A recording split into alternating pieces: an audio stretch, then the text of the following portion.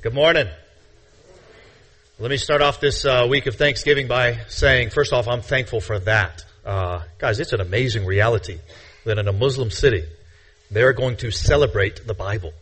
Now, again, just as Joey said, they don't understand it in the same way we do, but nevertheless, we have learned, haven't we, in the book of Luke, when the word of Christ goes forward, stuff happens.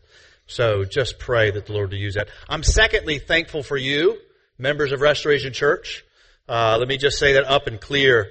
I'm so thankful to God that this is not just the church that I pastor, but this is the church that I get to do life with. I love you. I thank God for every one of you.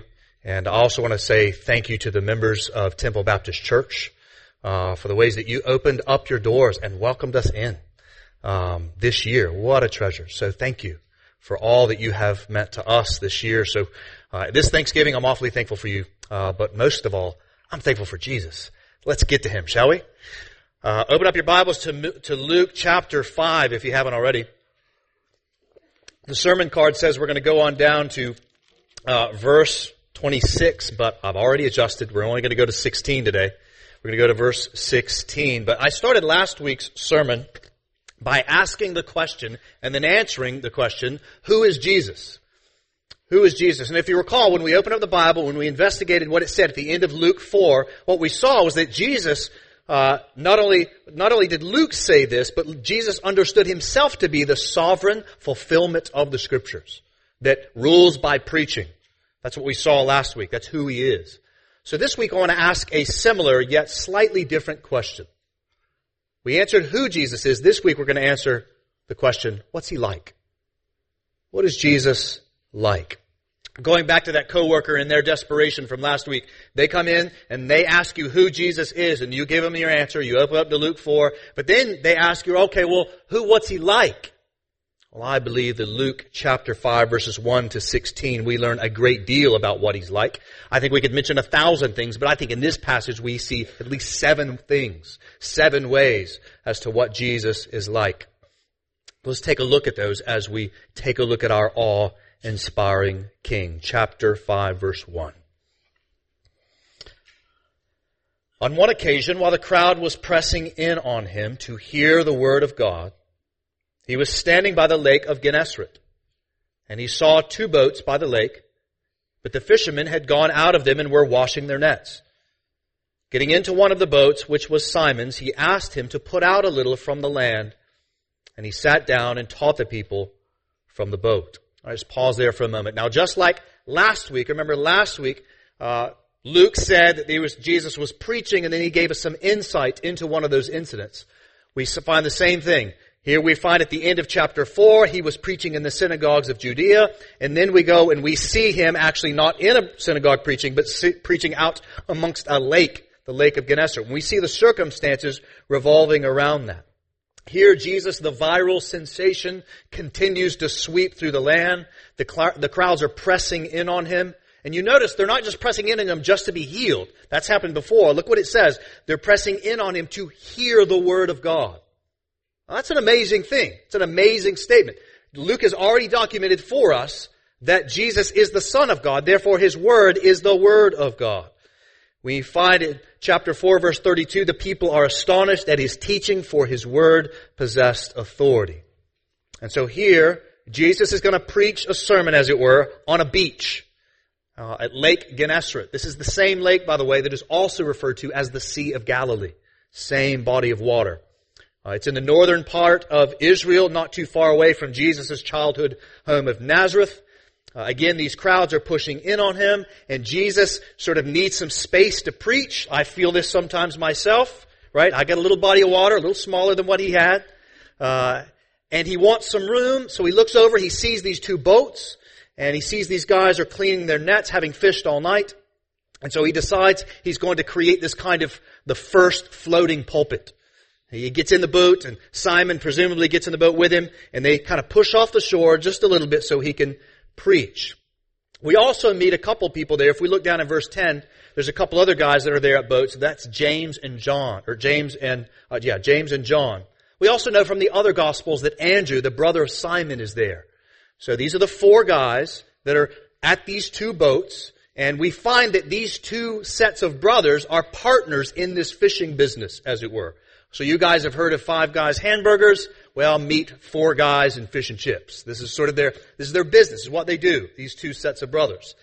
Jesus steps into the boat that they're cleaning these tasks. They're cleaning the nets. Simon gets in the boat with him, I'm assuming, maybe along with Andrew. They push off just a bit so that Jesus can be heard. And Jesus, as was customary, sits down in the boat amongst the crowds in there in the lake, and he preaches. And at the conclusion of that sermon, we find this. Verse 4, he's done preaching, done teaching. And when he had finished speaking, he said to Simon, "Put out into the deep and let down your nets for a catch." And Simon answered, "Master, we toiled all night and took nothing. But at your word, I will let down the nets." Now guys, I want you to think about this just for a moment. Here we have Andrew and Simon. They are expert fishermen. They've been out all night. I'm sure they're tired. I'm sure they're a little frustrated. They didn't catch anything. And here at the conclusion of a sermon, this carpenter turned preacher is telling them how to fish. Right? It's not going to go over well. Like, we didn't catch anything. And you certainly don't go trying to catch fish at this time of the day. But nevertheless, notice the words of Simon there. Luke, every single word in the Bible is the Word of God, and this word is carefully constructed, I believe. Note how Simon responds. He says, "But even though we've been all night and not caught anything, at your word, I will let down the nets." Remember in chapter 4, we saw that Jesus was the Messiah, the Son of God, that ruled by preaching. And here, so far, we see him teaching the Word of God again. And here, we're going to see Simon acting on the Word of Christ. And what happens when Simon acts on the Word of Christ? Verse 6. And when they had done this, they enclosed a large number of fish, and their nets were breaking. And they signaled to their partners in the other boat to come and help. And they came and filled both the boats so that they began to sink.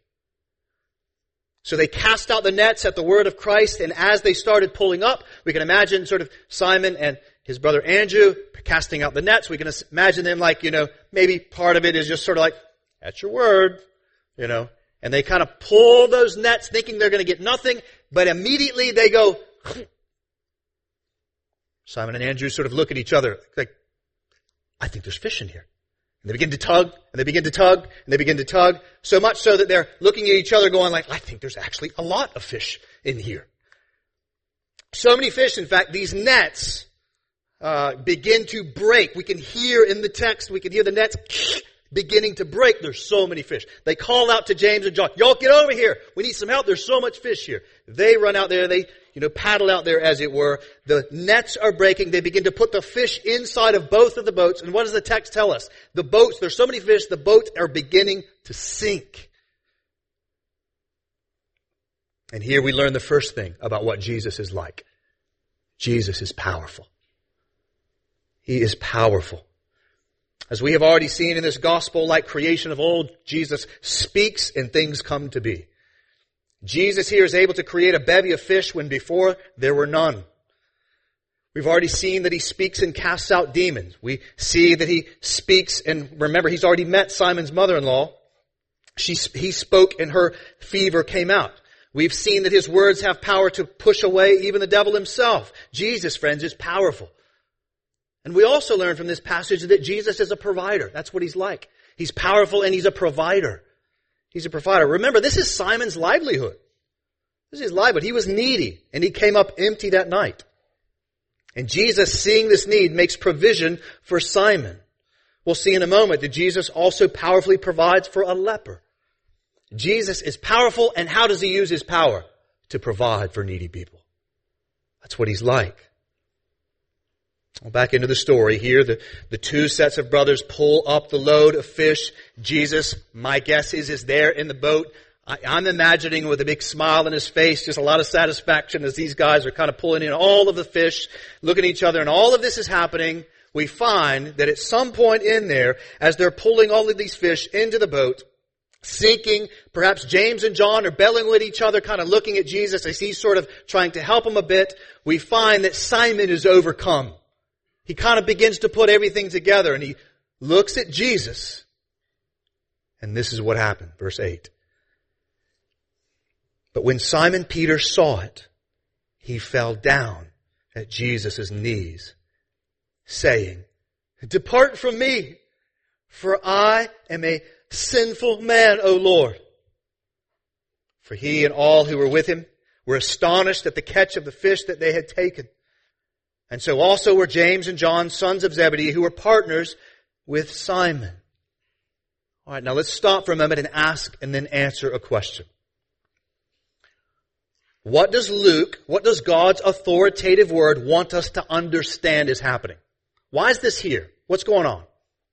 The people are astonished at the catch of the fish, but the author would have us to see, I believe the author would have us to see that Jesus is something more than just some miracle worker. If you're paying attention, you probably caught it.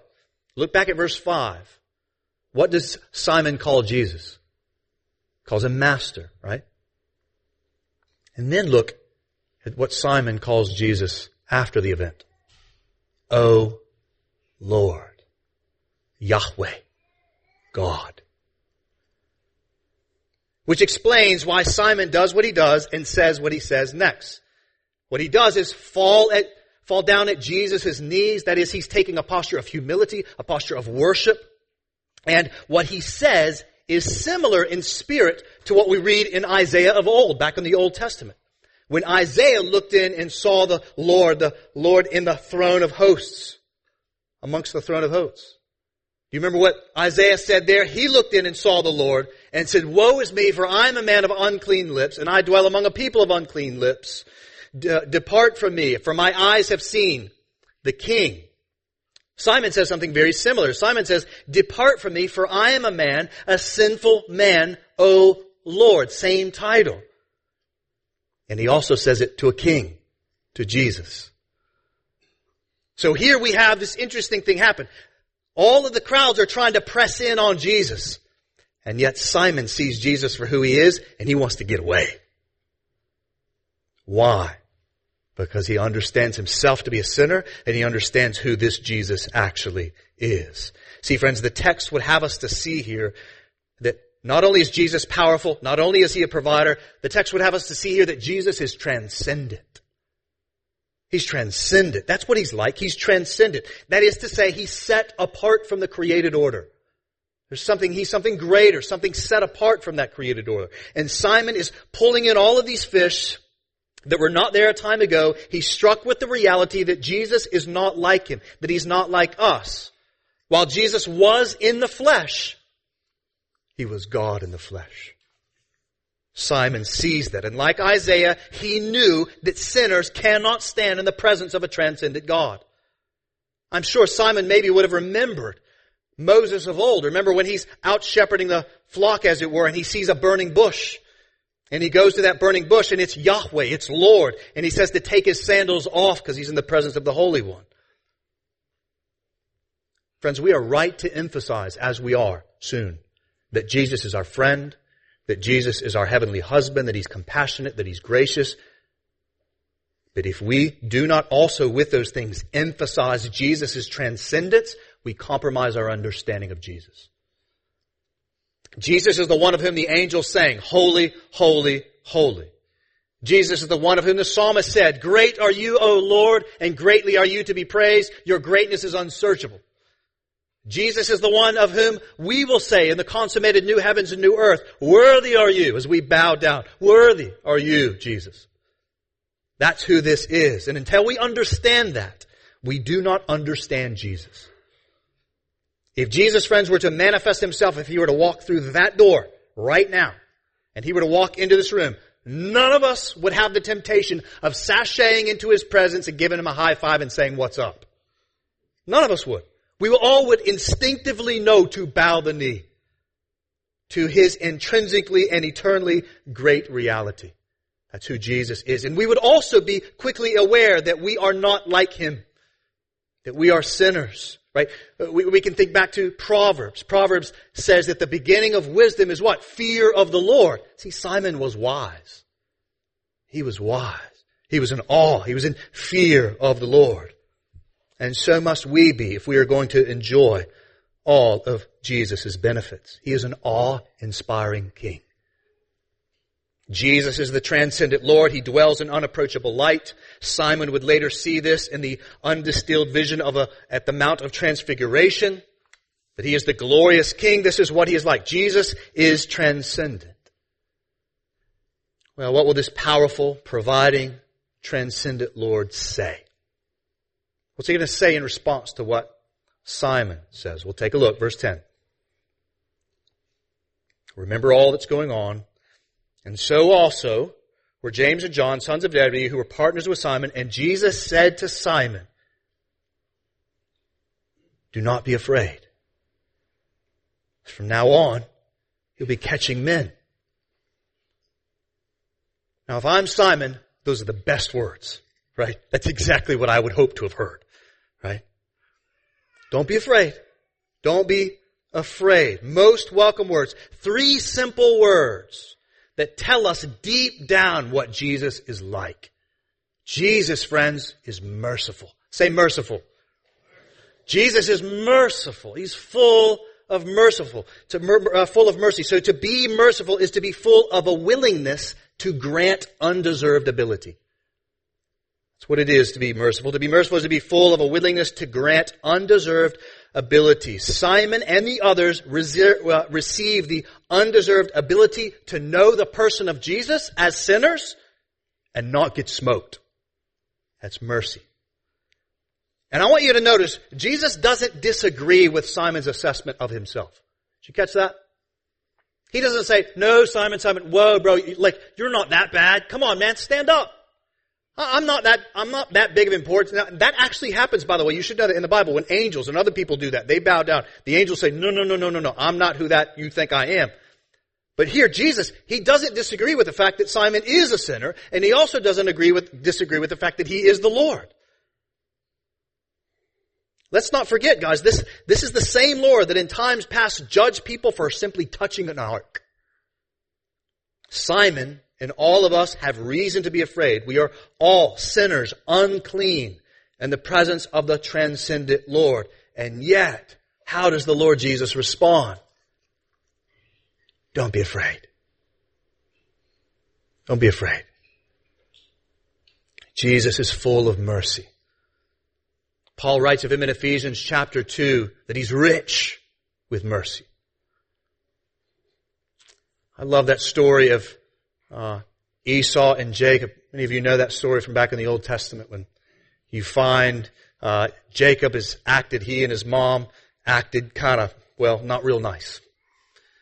And years later, Jacob's going to meet Esau on the road back. He sees him and he looks out in the distance and he sees Esau has got 400 men with him. And Jacob's thinking, I'm going to get smoked today. And he goes down, he sends all these presents in advance. And then when he gets closer to Esau, he bows 7 times. Scared to death of what Esau is going to do to him. And Genesis 33 verse 4 says, and Esau ran to meet him and embraced him and fell on his neck and kissed him. Esau showed Jacob mercy. Mercy. Anybody ever treated you like that? I'm sure if you were to slow down and think about it, a tear would come to your eye. You'd done something terrible, and when you came back into the presence of that person, they said, don't be afraid. They forgave you. Like Esau, they showed you mercy. Well, Jesus, friends, is full of mercy. He's full of mercy. This is who Jesus is. He says to sinners who bow the knee to him, recognizing who he is and what we deserve, pleading for mercy, those who he says to them, don't be afraid. Don't be afraid. He says that to us today. Those that bow the knee to him, pleading him for mercy. Don't be afraid. And as if all of that wasn't enough, on the other side of his mercy, we learn something else. We learn that Jesus is generous. Say generous. He's generous. Jesus is generous. Where do I get that? Well, not only does Jesus say to Simon, don't be afraid, he does even more than Simon or the rest of us could ask. We find here Jesus commissions Simon into his work. Don't be afraid, and from now on, you're going to be catching men. Jesus came from heaven to earth. He took on flesh. He dwelt among men. Why? To catch men. This world is sort of like the lake of Gennesaret. The gospel is that net. The fish are the people. Jesus came down to throw out the net into the sea of the world so that he might catch some and bring them home. It says later in Luke chapter 19, verse 10, Jesus says himself, "For the Son of Man came to seek and to save the lost." And here, Jesus, the transcendently powerful provider who is full of mercy, generously invites Simon and the others into that work to preach the gospel and pull in a harvest. And how do they respond? Look at verse 11. How might you respond? And when they had brought their boats to land, they left everything and followed him. Take just a moment, whatever interest you might have, and think about someone that you admire or respect. Think highly of. If you're a scientist, think about some great science. A lawyer, think about some great lawyer. You're into history stuff, as I am, think about some great historical figure. Think about that person. And think about if that person were to show up on your doorstep and say to you that I want you and I to work together to accomplish something great. So if I were living in the mid-19th century in America, when some people say that's when I should have been born. And if I were to get a knock at the door, and I were to go and open that door, and I would see there Abraham Lincoln. I would take a gas, and I was, "Mr. President." And he would say, "Nathan, listen, I'm working on this thing called the Emancipation Proclamation. And I kind of want to get into this thing called the 13th Amendment too. Listen, I need you to help. I want you to go into the countryside of the United States of America, and I want you to sell this thing."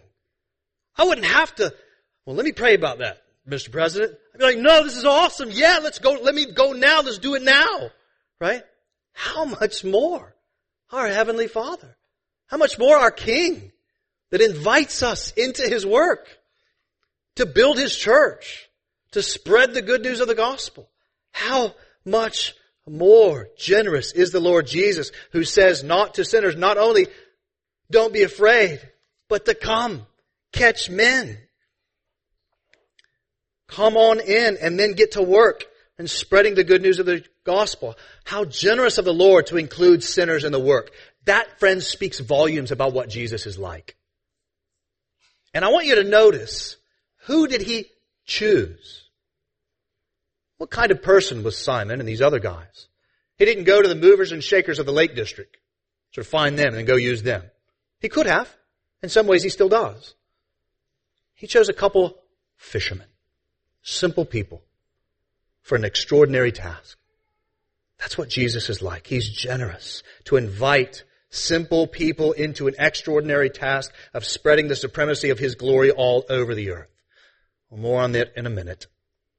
But let's take a look at this next story and then come back with some applications for us today. So far we've seen that Jesus is powerful, that He is provider, that He is transcendent, that He is merciful, that He is generous. And now, get this, verse 12. While He was in one of the cities, there came a man full of leprosy.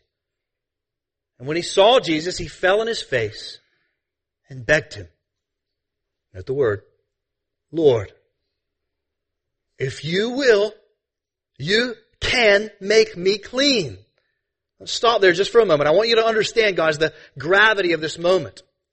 The first 5 books of the Bible are called the Torah or the Law. They would have been governed this region. And in that book of Numbers, one of those books, in those first 5 books, it says this in chapter 5, that an unclean man, in particular, one with leprosy, they were supposed to go outside the city, go outside the camp. They couldn't be in there because that disease, leprosy, is a skin disease, and it's incredibly contagious. They're supposed to go outside the city. If they were to even walk through a crowd, the Bible says that they were supposed to scream, "Unclean, unclean." And so not only was this man suffering from a serious physical disease that's coming to Jesus, he would have been suffering emotionally. He would have been suffering spiritually. He would have felt unloved. He would have felt alone. And to our great amazement, he comes to Jesus. Think about this, guys. Simon wanted Jesus to get away because he understood himself to be a sinner. And here we have a leper coming close. He takes the same posture the leper does of Simon. He falls flat on his face. He bows before Jesus, and he refers to Jesus in the same way that Simon does. Lord. And guys, listen for his faith. We see his faith, don't we? In his coming to Jesus, bowing to Jesus. But listen for his faith. You can see it, but now listen for it. Lord, if you will, you can make me clean. In other words, the leper is saying, I'm unclean. You're the Lord, and if you will, you can do this. You can make me clean. You just got to say the word, Jesus. And friends, what comes next has to be one of the most amazing stories in the entire New Testament. Look what happens. Verse 13. And Jesus stretched out his hand and touched him, saying, read that again. I read that fast. And Jesus stretched out his hand and he touched him, saying, I will be clean. And immediately the leprosy left him. And he charged him to tell no one, but go and show yourself to the priest and make an offering for your cleansing as Moses commanded for a proof to them. Revealing yet again, Jesus understood the Bible to be the Word of God. But now even more, the report about him went abroad, and great crowds gathered abroad, and great crowds gathered to hear him and to be healed of their infirmities. What is Jesus like? He's compassionate. Say compassionate. He's compassionate. Jesus is compassionate. How do I get to that conclusion? Well, not only because he healed him, but more so because he touched the leper. He touched him. Again, leprosy is so highly contagious a disease, that's why people were supposed to leave the city, to go outside the city. If you just so much as glanced a pinky across the skin of this leprous man, you would have contracted the disease yourself.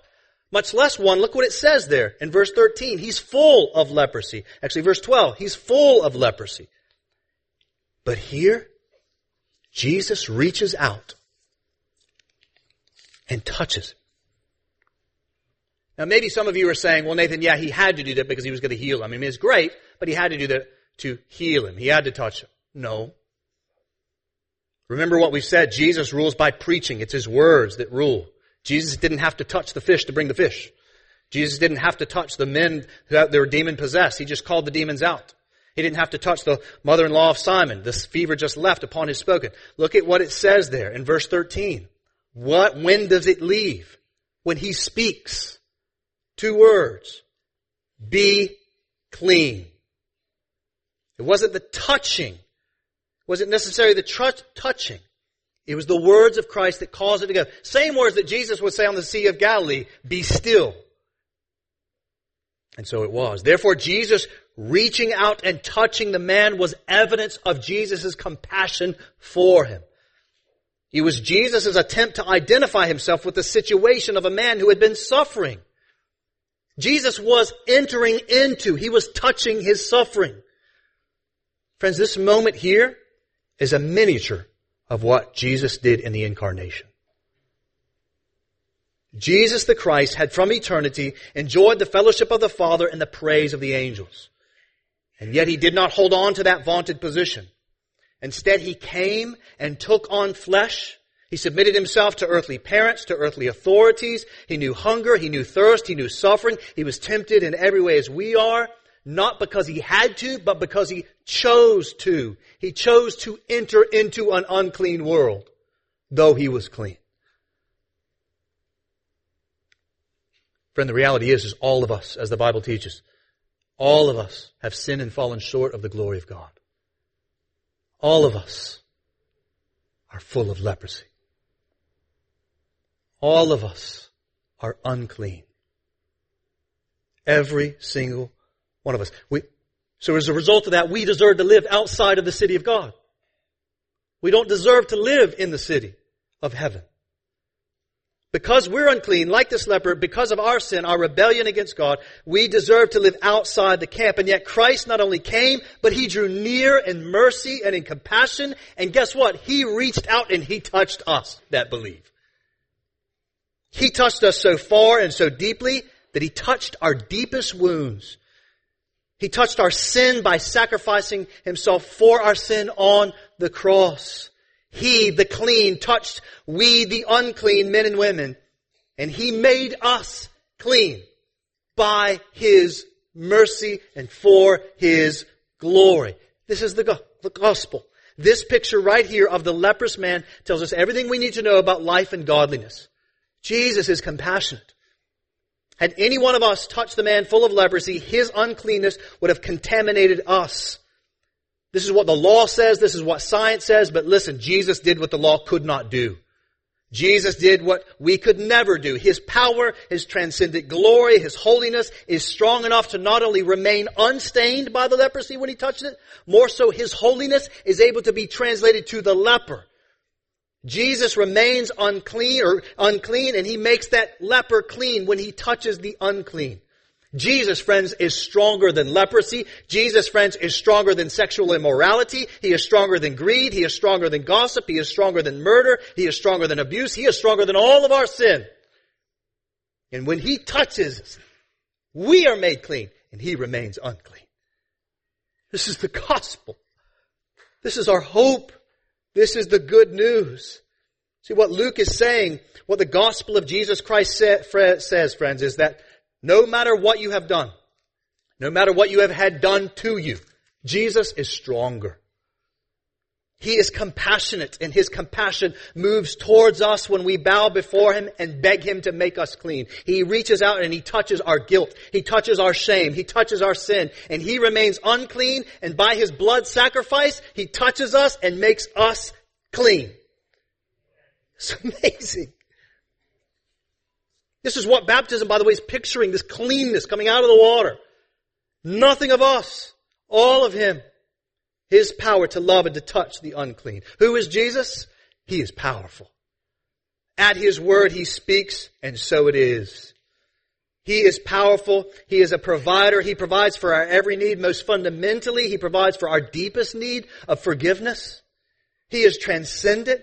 He is set above and apart from us, and yet He came near, so near that when we who believe saw Him for who He was, and we knew that we were sinners, He was merciful.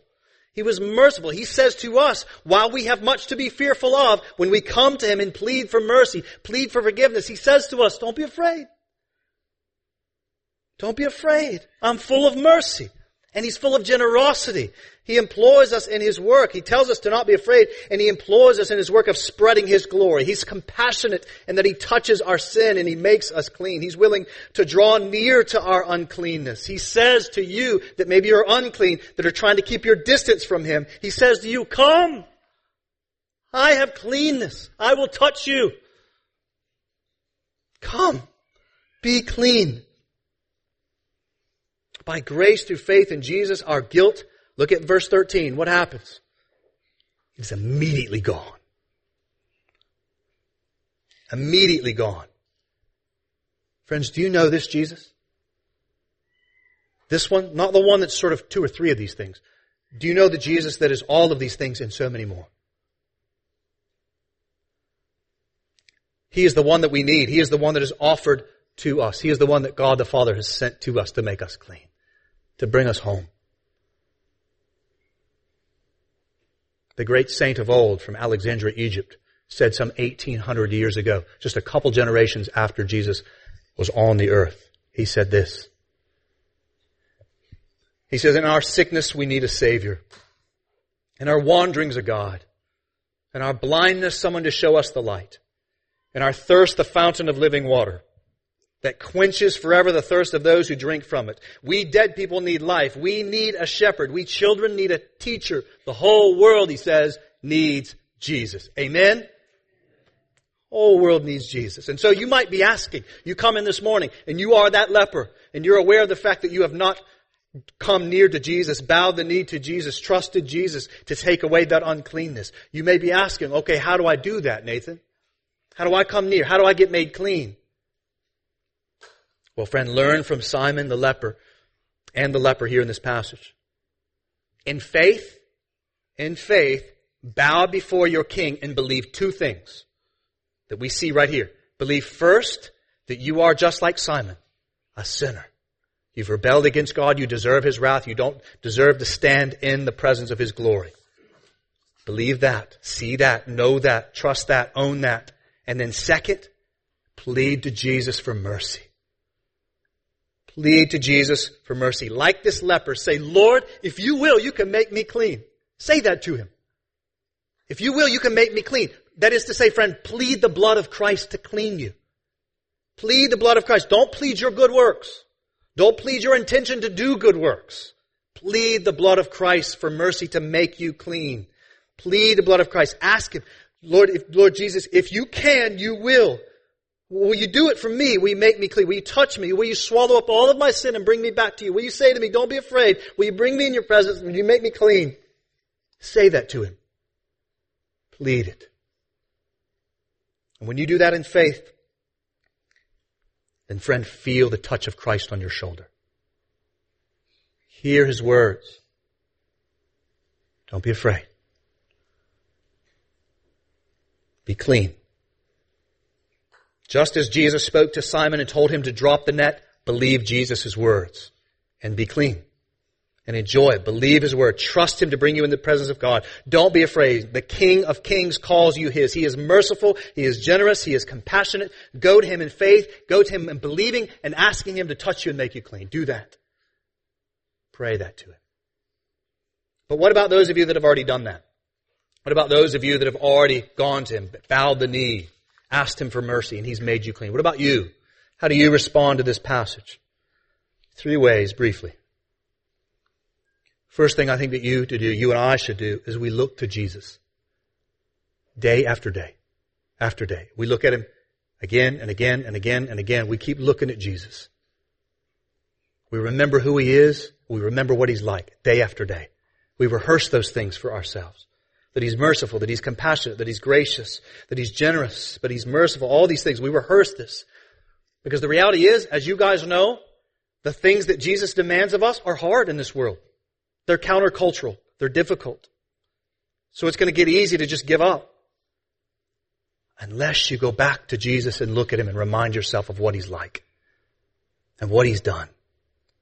You have to look to Jesus day after day. Remember who He is. Remember who you are. Remember what He's done. Remember what He's like. And then secondly, verse 11. After you've done that, you've rehearsed Jesus, who He is, what He's like. Look at verse 11. When they had brought their boats to Him, they left everything and followed Him. Slide down to verse 28. We'll take a look at this next week. Referencing Levi, he says, and leaving everything, he rose and followed Him. Now these passages are describing what the disciples did. They are descriptive. In this passage, they are not prescriptive.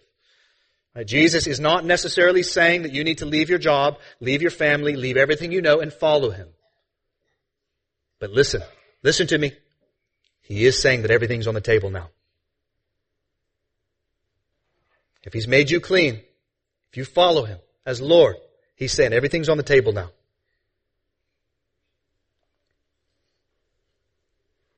He's the Lord, right? That's what we call Him. He's the King. He can't be Lord of like these things over here and not those things. The King of those things over there that I can trust Him with, but these I'm going to hang on to. No, He's either the Lord or He's the Lord or He's not of our lives. He's the King. He must be King of everything. So in this sense, we do like these early disciples did. We are willing to walk away from it all to follow Him. No matter what may come our way. We gladly submit to all of His gracious words. Guys, where else are we going to go? We're going to follow ourselves? Surely not. He has the words of life. We rehearse Him. We remind ourselves of who He is and what He's like. And then we put everything on the table. All of it. And then the third thing we do is we join Him in His work of catching men. We make disciples. That's the third thing. See, I find it interesting in this passage that some of the first words that Jesus says in His internship program to Simon is you're going to be catching men. And the last thing, one of the last things that Jesus says to Simon is what? You're going to be catching men. Make disciples. At the beginning of his internship, make disciples. At the end of his internship, make disciples. And teach them to observe all that I have commanded you. That's what disciples do, right? We're his disciples. We're his followers. Disciples means learner. We learn from him. We follow him. We make disciples. We throw the net of the gospel out into the world through the proclamation of the word, and we plead that Jesus would put fish in the net. We can't put the fish in the net. He's got to put the fish in the net. We go to people, we speak, we call them out. And we got to believe, we got to remember that he's generous to give us the privilege of joining him in that work of making disciples. He was generous to put us in his boat to go out and catch men in order that they would do as we have done. That when we call them, that they would do the same thing, that they would bow the knee, that they would plead for mercy, that they would understand that they want Jesus to depart because they're sinners, that they would then though plead for mercy and be forgiven and brought into his presence. I love Robert Coleman's line in the beginning of his excellent book, Master Plan of Evangelism. I want to commend that book to you all. He says right at the beginning, it all started by Jesus calling a few men. His concern was not with programs to reach the multitudes, but with men whom the multitudes would follow. People were to be his method of winning the world to God. Beloved, you are the hands and feet of Jesus. Through your proclamation and invitation to follow Jesus, you are the hands that he will use to make people clean. So we go. We go. And listen, we don't just go and make disciples because we're commanded, yes. We go because we're compelled, right? Isn't that why we go? Because we're compelled by the love of Christ, because we're compelled by the beauty of Christ, because we're compelled by the power of Christ, the mercy of Christ, the grace of Christ. We go compelled. We have been clean. Look at the passage here. The leper is compelled to go and tell others, even though Jesus tells him not to. More on that later. We're compelled to go. This is the reason why these disciples, by the way, guys, would go on to leave their families, leave their jobs, and eventually die. Making disciples, because they're so compelled by Jesus. In our community group a couple weeks ago, some of the guys were talking in our accountability time, and one of the brothers said something that another brother picked up on that I agreed with. This brother grew up in the church, and he said, I didn't grow up in a church that talked about treasuring Christ. We just didn't really do that. And the other brother said, yeah, me too. And I quickly said, yeah, me too. Doesn't mean the gospel wasn't being preached there. But we all agreed that we were not in this culture of treasuring Jesus. But friends, that's what we're after. Right? That's what we're trying to do here. Not just to get y'all to do stuff. We can do other things. I'm here pleading with you to treasure Christ, and then from that, be compelled to go out into these neighbors and into these nations to make his glory known. Because you're compelled by him, because you treasure him. You want other people to have it. Are you compelled by this Jesus because you treasure him, because you love him, because you know what it's like? We want you to be compelled to fish, compelled by the love of Christ. You must be, because if you're not compelled by him, you might do it, but you'll get tired and you'll give up. Right? Jesus knew that. Paul knew that. I've seen it myself. You just get tired and off you go. But if you're compelled by the love of Christ, you go out and you get to make disciples. These sermons through Luke are meant to show you a compellingly beautiful and powerful picture of Jesus, of what he's like. I've loved preaching through this book for that reason. Just to show y'all what he's like. Spread the Gospels, brothers and sisters. Practically, ask your coworker to go to lunch and read a book together. Read a book of the Bible together. Go on a walk with somebody. Go on a walk with a neighbor and just ask them, what do they think about Jesus? Talk to them. Get to know them. Invite them into your homes. Share a meal with them. Press in on them and ask them in love and kindness, what do they believe about Jesus? And then share Christ. Invite them into your homes. Invite them here. Maybe you've done that this morning. Friend, welcome. Glad you're here. They're going to talk to you about Jesus. Because they're compelled. Invite them here. Invite your friends here that don't know Jesus. Invite them here. And then afterwards, go to lunch and just say, all right, you tell me, what did you hear? What are you thinking? Let's talk about it. But the work is going to be hard. We look to Jesus. We recall who He is and what He's like. We put everything on the table, and then we go out and we make disciples. But lastly, before we leave, you're going to get tired. You're going to get really tired doing this. You're going to get weary. Some of you are already weary. Can I get an amen? Right? I know more of y'all are tired than that. Let me leave you with chapter 5, verse 16. But He would withdraw to desolate places and pray. If you look back at chapter 4, verse 42, Jesus does the same thing. He pulls away, goes to a desolate place, presumably to pray. So in both these situations, Jesus had been doing a great deal of ministry before. Look at verse 15 of chapter 5. Great crowds had been coming to Him. He'd healed them all. Back in chapter 4, verse 40, we see the same thing happening, right? All this ministry is happening. All of this work. And amidst all of that, He does all of it. And we remember, when we forget that not only was He fully God, as He's doing the miracles, we forget sometimes He was fully man. He got tired from doing work, from doing ministry. Are you tired? Working long hours at your job, caring for small children, meeting up with others, helping them to follow Jesus, praying with them, inviting other people into your home, coming home, loving your spouse, spending hours on the phone trying to love and care for a family member. Are you tired? Do you remember, friend, that Jesus got tired too from doing that? Did you know that? And how was it Jesus rested? First, I'd say, my guess is, I don't know this, but my guess is He probably got a good night's sleep most every night. I'm not sure many of us do that. But the other thing I'm sure of is He kept the Sabbath. There's one day He rested. But I think thirdly, what this passage is teaching us here is that He's regularly pulling away from the busyness of the world to meet with His Father. To hear from Him. To sit in His presence. To be encouraged. To be strengthened for the work ahead.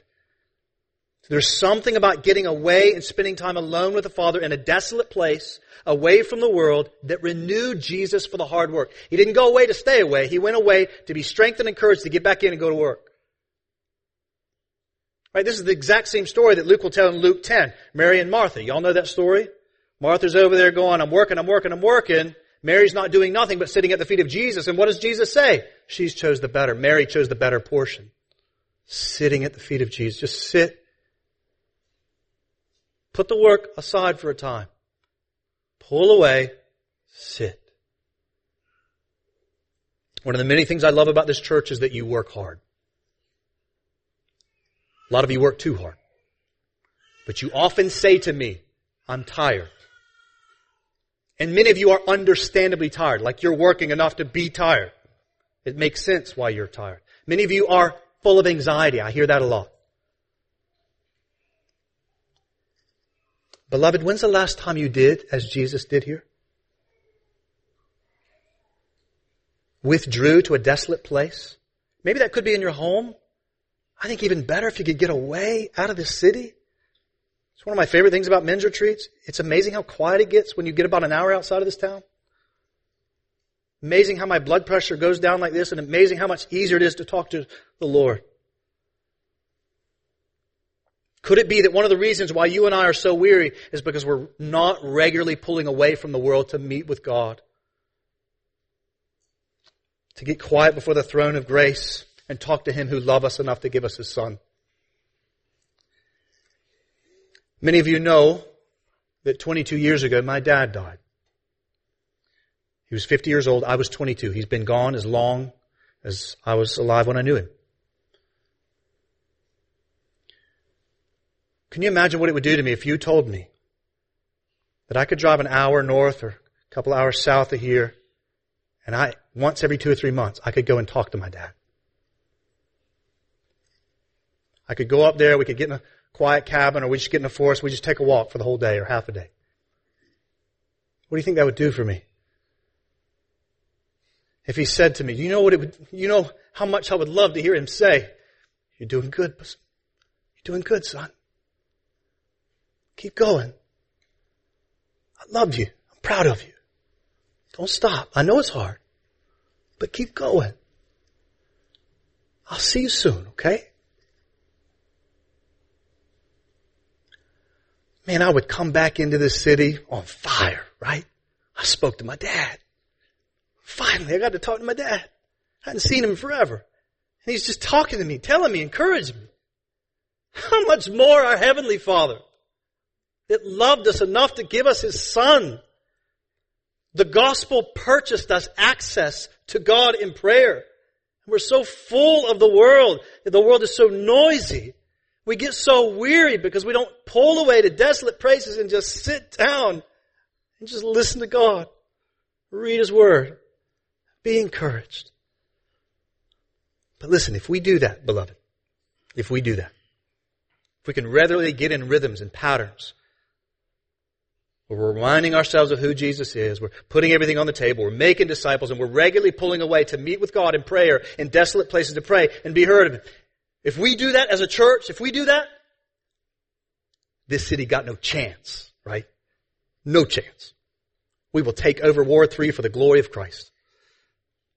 We will go to the nations and we will make Him known. And yeah, we will get tired, but we know where to go, right? So may it be. Meet with God. Enjoy the glory of Christ. Remind yourself of what He's like. Meet with Him. Talk to Him. Make disciples. Make your life count. And let's help each other as we go. So let's do that now. We can't pull away to desolate places, but we can pray. So let's do that.